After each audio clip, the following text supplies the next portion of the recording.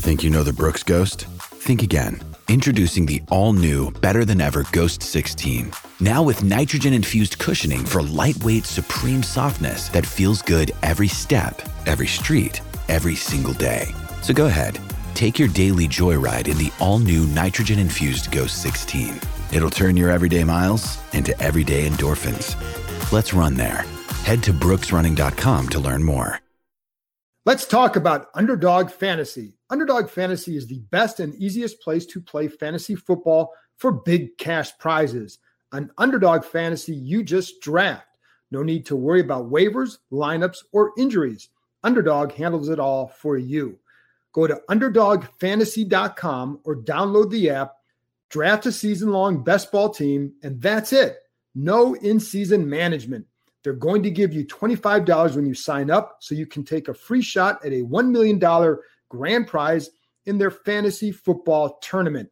That's right. You can get a free $25 in bonus cash on Underdog Fantasy if you use the code KEIM, K-E-I-M, when you make your first deposit. I love Underdog because it's just so easy to use. The mobile app is slick. The website is user-friendly. So do what I've been doing. Go to UnderdogFantasy.com, join a league, draft a team, and that's it. You're good for the season. Remember, go to UnderdogFantasy.com, the App Store, or the Google Play Store. Sign up with the code KEIM, K-E-I-M, and get a free $25 in bonus cash. Empire.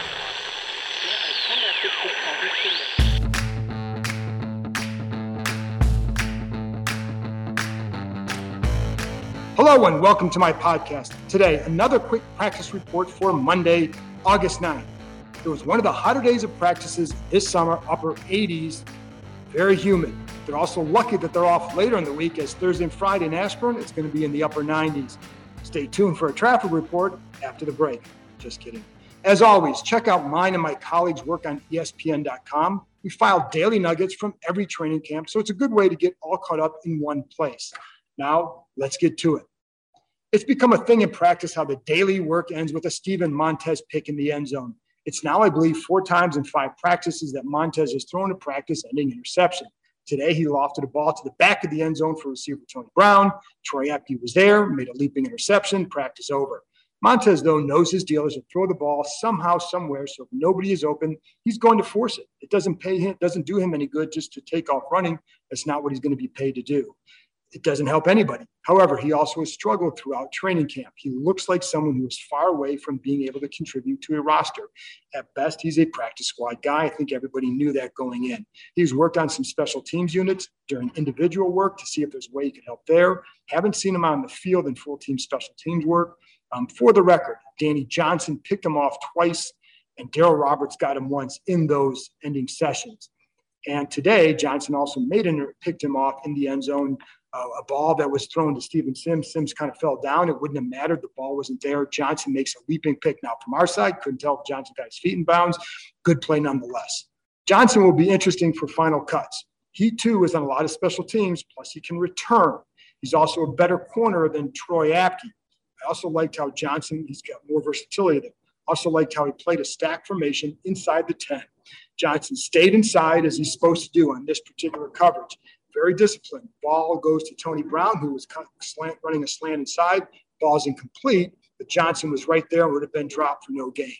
For what it's worth, both Johnson and Apke are listed as third corners on the depth chart, which really means they're about the 5th and 6th guys at the position.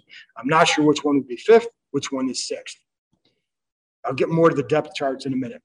Quarterback Taylor Heineke had his foot stepped down in one full-team drill today, came up somewhat wobbly, shaking his foot a little bit, maybe seemed to affect him for a series or two. Never missed a down, however, and eventually was able to plant and throw the ball. I didn't think it was a big deal. Certainly just something that kind of, shook him for a minute. One guy I haven't talked much about is running back Peyton Barber, and now I am going to. I feel he's had a solid camp. I know people in the building think that as well. Again, as I've always said, the key with running backs is how they perform in games. A lot of them can look good in practice, so take this for what it's worth. But Barber lost around 10 pounds this offseason, looks quicker than last year, especially on some pass routes out of the backfield. He was limited to mostly being a short yardage guy last year with some fill-in duty for Antonio Gibson. But if the way he looks in camp transfers to games, he could be a bigger help. Not saying huge, don't know that yet.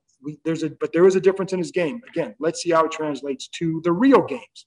I have seen him do some really good one-on-one work, and again, the pass route drills where I feel like he's selling the outside route well. And it's funny because I think I told you the other day, there was one route that I felt like he kind of ran a little bit lazy in practice with the attempt at a head fake where he basically is turning his head before he even gets to the line of scrimmage.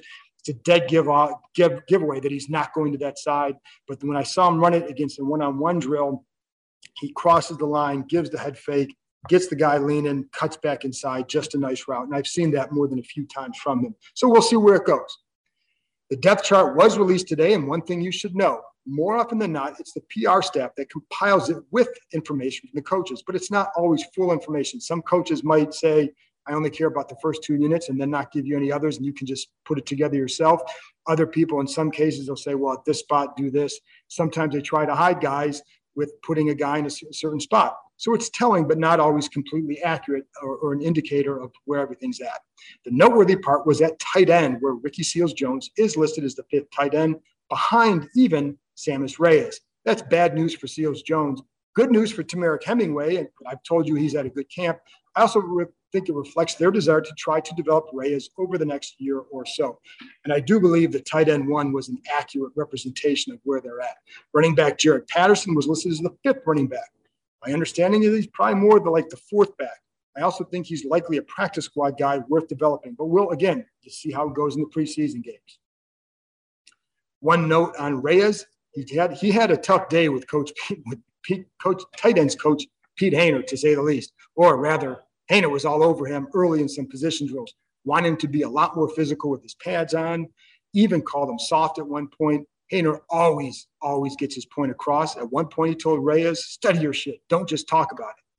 There was an F-bomb in there, too. But go back and listen to my interview with Reyes that he did with me before training camp. He likes this sort of coaching because he knows it's the only way he's going to improve. So he can take it. And, again, there's a ton he has to learn, and there's been progress. He stayed after practice today with another offensive assistant just to work on his footwork on various blocks, which foot to push off of against a different look. It can change based on the alignment of the player across from him, so there's so much to learn, but he is putting in the time to do so. Washington did some scout team work to get ready for Thursday's game against the Patriots. As Ron Rivera said, they do want to look good in the game. At one point, offensive line coach John Matsko barked at one of the defenders, linebacker Justin Phillips, because he wasn't doing what he was supposed to do in order to give the offense a good look on those particular reps. As Matsko shouted to him, you busted it twice. I like that they're demanding on these looks. I think it makes them better. You get a good look from your scout team. And I think you need to demand the good look from your scout team, and that's how you do it. And that's how you get a good look for your offense. Charles Leno, offensive tackle, and Chase Young squared off in one-on-ones. And in the first one, Young used a power move just to drive Leno back. Wouldn't say it stunned him, but it was very effective, and it appears that's where he had the harder time against Young. He's not the biggest tackle. Young got his hands into him, and then that was it. When Young tried to use more finesse and use a speed rush to get outside, Leno did an excellent job moving his feet and riding him wide.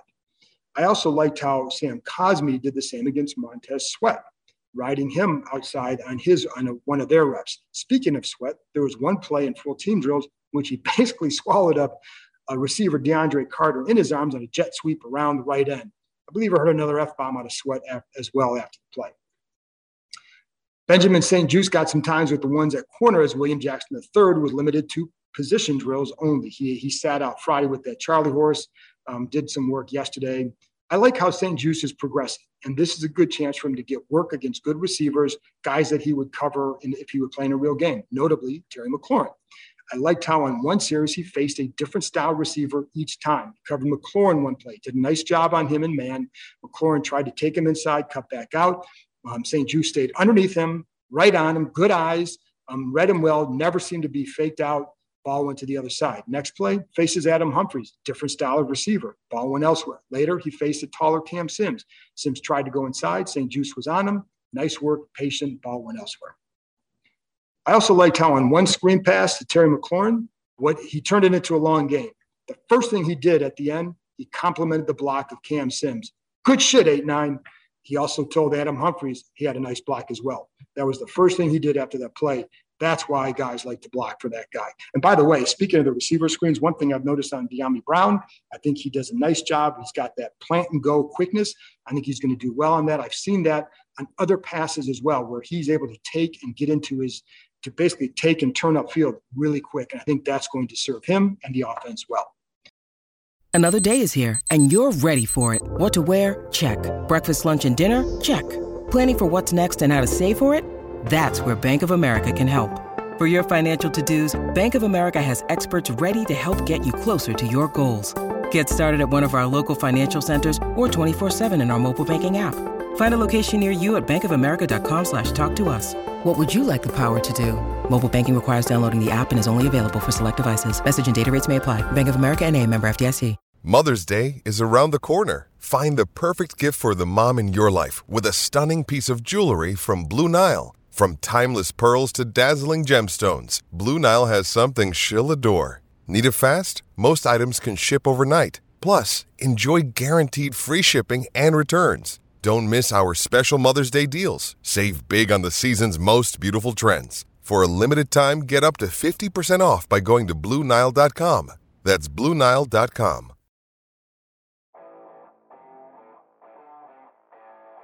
Hey folks, would you like free tickets for the preseason game against the Baltimore Ravens?